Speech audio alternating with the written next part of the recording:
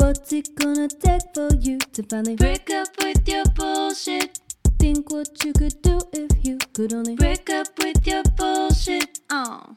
Hello, my name is Michelle Aiken, and welcome to the Break Up With Your Bullshit podcast, where I bring on creative people and interview them around how they got their own bullshit out of their way so that they could get their art out into the world.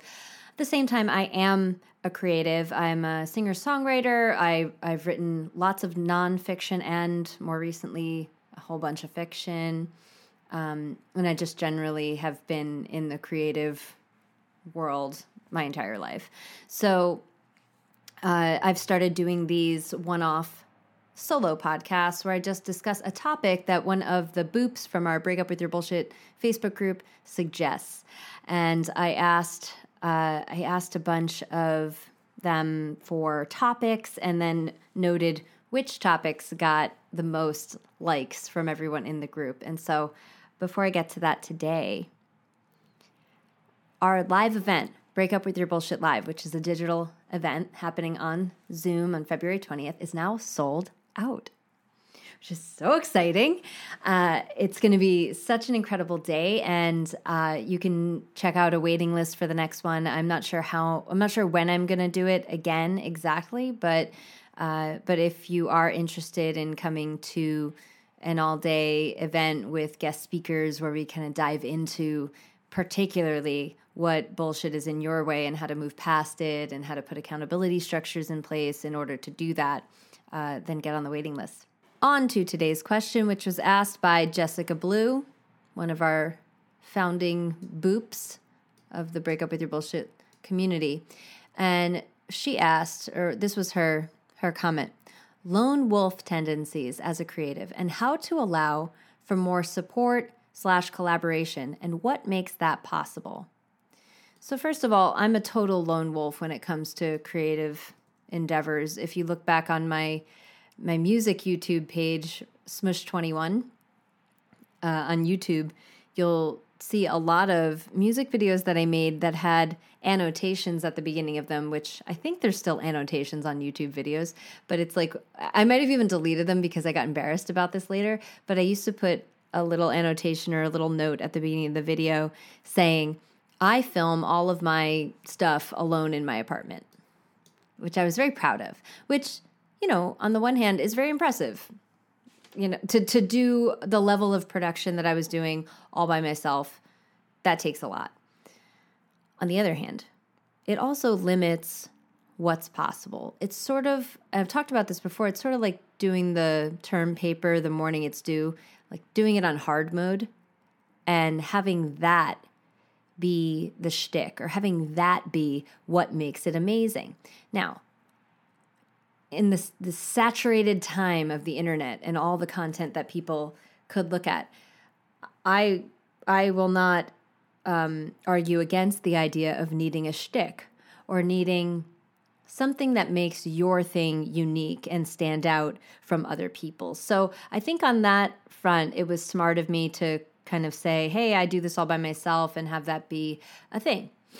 But it has its limitations. And I think that's the main thing I want to say today about lone wolf tendencies is that it's not bad.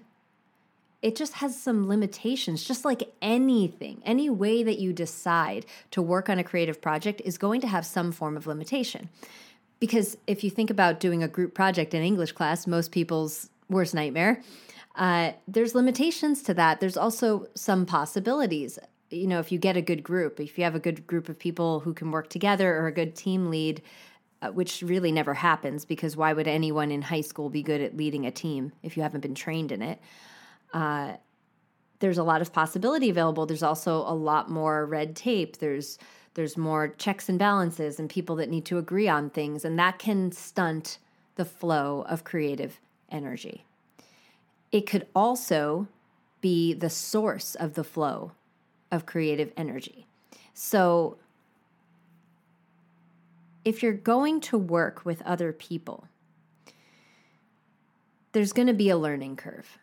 Because let's face it, when you do something by yourself, when you're working alone, there's less steps. And in particular, there's less intimacy and relationship needed. And this office that I'm sitting in, if you're watching this on YouTube, you can see it. This is my little creative cave. This is where I do everything. And I like that I have a door, and I like that I can shut myself in here and just make things. At the same time, I know that when I involve other people in my process, the end product is not only richer, I have more confidence in the end product because I haven't been the only voice. And I'm writing a book right now about partnership with my colleague, Mark Hunter. And he was the senior program leader of my coach training program that I took in 2012.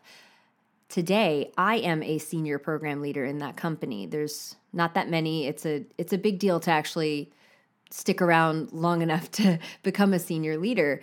And that process, I did not do alone. And so he and I are writing a book. We've been working on it for 3 or 4 years now, about the trajectory and transformation of our relationship and how we went from really not knowing how to work together at all to working very well together, to the point where like we need each other in order to be able to get to the next levels and to be paying attention to our own growth. And we learned to rely on one another, and that involved being disappointed, getting heartbroken, having trust break, having fights, making up, creating new agreements around our relationship, just all kinds of stuff. So that's what we're writing a book about right now. And even the process of writing the book, he writes nonfiction, and he writes his last book on leadership. It's called The Brink. It's really great. It's a lot of data and stories about like, this is how this works. Here's how leadership works, and I write in a much more narrative style. And so we bring together our two ways, and we're finding I struggle with the parts that are very direct and directive. And I don't know that he necessarily struggles, but it's definitely not his comfort zone to write stories. And so I've leaned into the thing that I'm not comfortable with, and he's leaned into the thing that he's not comfortable with. And we have an editor that we're working with regularly who is coaching us through this. So I think in a good partnership, the different parties can actually identify what do I bring to the table, and where are my weak spots, or where are the points that I'm not so good at, and how does this other person fill those gaps in? And you can imagine, I think I shared that because it's been such a long trajectory of learning how to work together. And often we get into creative partnerships, much like group projects in high school, and just expect it's going to work right now. And that's ridiculous. I'd love to eradicate group projects unless the teacher is going to put in some leadership training and create a team lead. I was actually thinking about this the other day. This is a tangent, but what if every time there was a group project, only the team lead's grade gets affected by how it goes? And everyone, and like throughout the course of the school year, everyone gets a chance to be a team lead. And the only time that the work affects your grade is when you are team lead. I feel like that would totally change the way that group projects go. It will bring out people's control tendencies or other things. But can you imagine if you're in the group project and you're the one that usually does all the work, but this time it's not your grade on the line? So who would you be then? And how would you act? And who would you be on that team if it's not my ass is on the line? And then the person whose ass is on the line, how are they going to be? How are they going to go about it? If I can imagine how the overly control-y person who does all the work, when they're team lead, it would be like, let's get some shit done. But imagine if the lazy person is the team lead, like how would it go?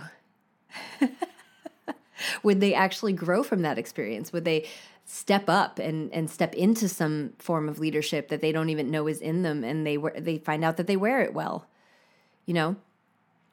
So that's my idea. If any teachers are listening, I'm sure that sounds like a lot more work than you are getting paid for. But it's a very interesting idea at the same time to me. at least.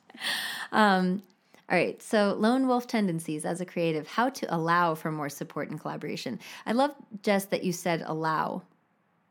And then you also asked, what makes that possible? So I'll just the allow thing first. You're right. It totally is something that you have to allow to happen. Because even with my assistant that I've hired, I will ask for something and then I will clarify my ask. And maybe, this happened while we were making the graphic for the Break Up With Your Bullshit live event. And it looked a certain way the first go round. And then we had to make some edits to it. And I wasn't happy with it. And so I gave feedback. And then Cass, who I work with as well, was on this thread, and she said, it doesn't bother me much, but I just didn't like the graphic, and I knew that the way it was, I wasn't going to want to post it. I wasn't going to be excited about it, and therefore no one would know about the event because I wouldn't post it. And I could see down the line what the consequence of me not speaking up would be. And so I said, okay, I just really don't like it. I typed that out. And I felt bad, I felt bad giving feedback, but I could connect more to why it's important that I give this feedback and what I'm actually committed to, and so do it anyway. And then she came back with this beautiful graphic that I loved, and I said, fuck yeah, and Cass said, you nailed it, and we're all excited, and now I'm so excited about it. And having that experience of that is, in my opinion, what allows for support and collaboration. So it's sort of a chicken egg thing, because if you haven't experienced support and collaboration and it's just this concept to you that sounds like a lot of work and no fun and vulnerable also, right? Who wants to open themselves up, especially creatives who are very sensitive on the whole, I would say. But I have these confirming experiences of it working, or of it being better than I even imagined it could be. And that means that next time I'm even more open. So it's like expanding your capacity to be with support and collaboration. That's the game. You're not going to just be good at that. That's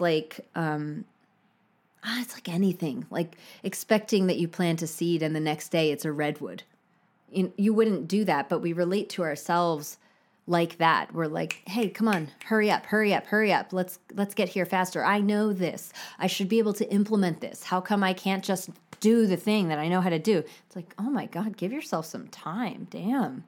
We are so impatient with ourselves. It's ridiculous. And then we rule it out. See, I tried it once and it didn't work, and so I can't collaborate. I have to work alone. No, you don't, asshole. I am you. I am one of you. I get it. You think that you have to work alone. It's just not true. And it's you may make great art alone. So it's not that it's wrong to work alone. Just don't fool yourself into thinking that you absolutely have to, and you somehow were born into this mold that does not have the capacity to play well with others. You might not like playing with others. You might not like the process of learning how to do that well, because it actually requires that you transform something in yourself, that you put your ego down, or that you let go of some really strongly held beliefs. Sometimes it's just that we want things to be difficult.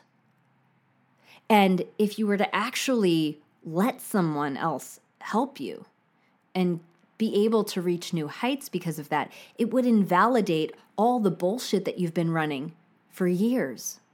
And so you're really resistant to it being something other than what you have believed. This goes with anything, but this is a good example for this. You've been running a whole bunch of bullshit for years and years and years. I can't, I won't, I don't work like that. That's not how I am. Very strong, firmly held beliefs about yourself. And then here comes somebody who's going to just poof, disprove all of that shit in a moment. And they might. And then how stupid will you feel for a second? And this is the thing, personal transformation and growth is about learning how to be kind of embarrassed and just sit with that feeling. Okay, so there was something I didn't know. Imagine how much you could get done if you didn't waste time ruminating on how stupid you feel. If you could just be okay with it and not be trying to control the elements of your life to make truer everything you already believe. If you were actually oriented toward imploding your current belief structures and stepping into what you actually want or what someone else is generous enough to show you is possible, and if you're willing to be moved by another human, that's what partnership and creative collaboration is about. It's about being moved. And so if you're not on board for all of that, or if you have a ton of resistance to that, it's not going to work right away. And you're not going to see a result right away. But if you could actually just choose, I'm going to go into this humble, I'm going to learn something about me, I'm going to hear the other person and not take their word as gospel, but actually hear it and look for what part of it is useful to you and to the us if you're co-creating something. I think a big part too, Jess, that people skip when they're forming creative partnership is having some agreements at the beginning. You know, we sort of fall into it. And by the way, whatever way you do romantic relationship is the way that you're going to do creative partnership. Sorry, and you're welcome. If you're someone who just sort of, and this is me, just kind of jumps into relationship really, really quickly and goes really fast, that's how it goes for me with creative partnership as well.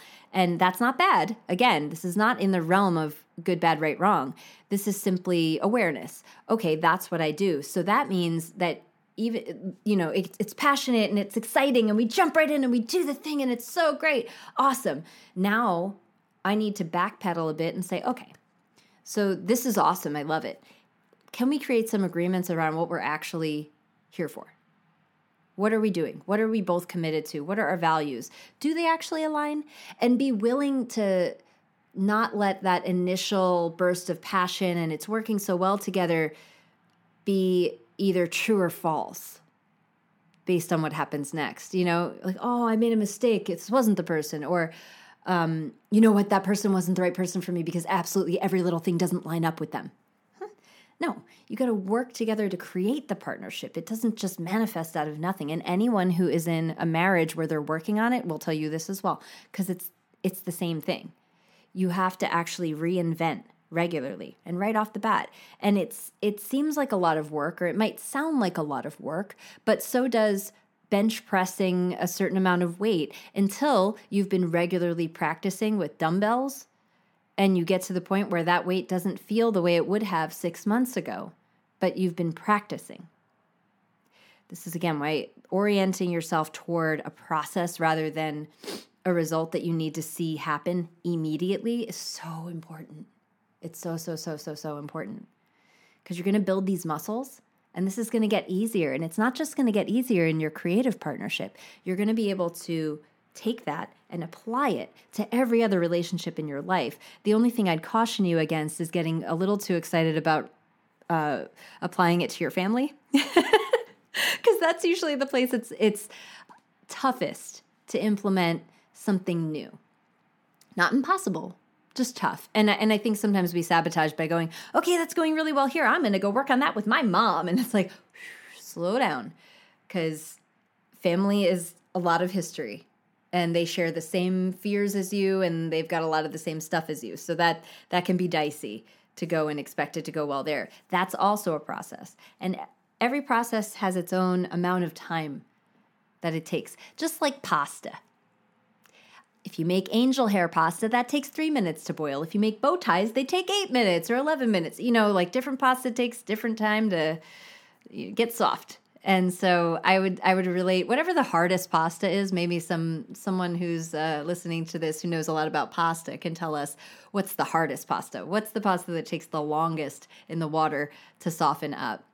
And there's going to be some people who are like your angel hair, where it just works quicker, but you still need that boiling water. You can't just take angel hair out of the package and eat it. That's really gross. So you might just be chewing on angel hair right now if your partnership isn't working. I really like this metaphor, by the way. This is going very well.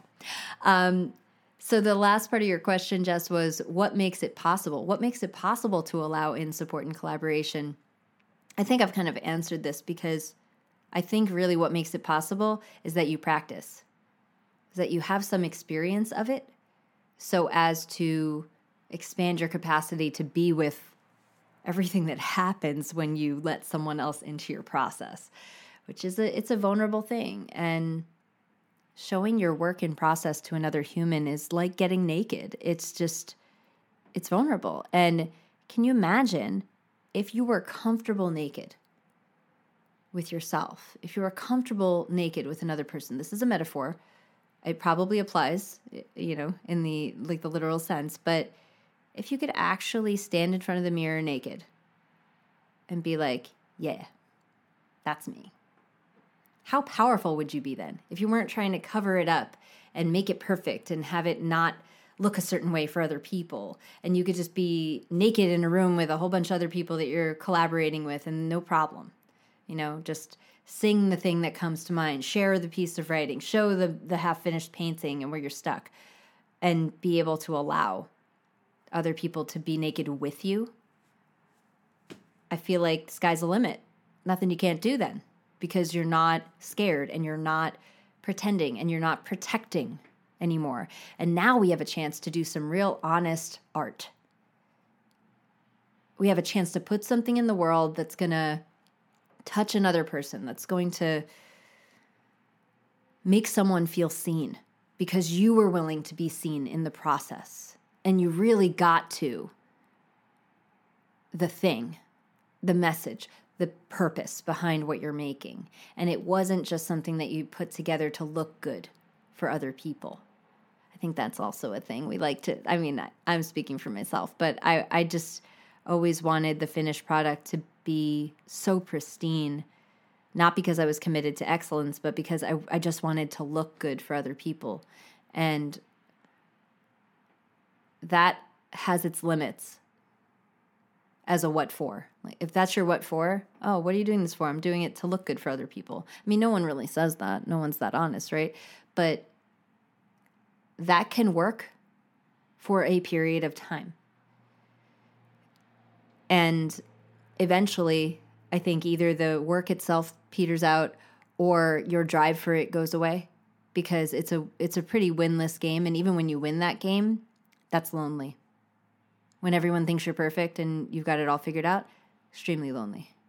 So at some point, someday, the needs that were getting met from doing it that way will cease to be met. And that's why I love working in collaboration with people, because there's just so much available there. And you can get checked on your shit. You can get checked on what you're doing things for and actually, come to new places and discover new things that you want to say to the world. Not that you can't do that alone, but I think you can do it faster with a partner. You can not spend so much time going down one road, and all it takes is someone to go, hey, why are you going down that road? And for you to take a moment to think about it, for that spell to break, and for you to actually realize, oh, that's not even what I was trying to do. We just have blind spots as human beings. So creative partners can show you your blind spots and help you get somewhere faster, I think. But less comfortable. So thank you, Jess Blue, Fabulous Boop, for giving us that question. And we will be back next week. I have a very special guest next week. Again, they're all special, but my friend Corinne Fisher, who is the host of the Guys We Fucked podcast, which is a fantastic podcast. Also, she has another one called Without a Country. If you like hearing your news from unbiased people who are just going to discuss it and look to understand and dissect it, Without a Country is great. Yes, so she's our guest next week. And I can't wait for you to hear this interview. It's so much fun. So thank you so much for listening. This has been the Break Up With Your Bullshit podcast. I'm Michelle Aiken. See you next week. Bye. Break up with your bullshit.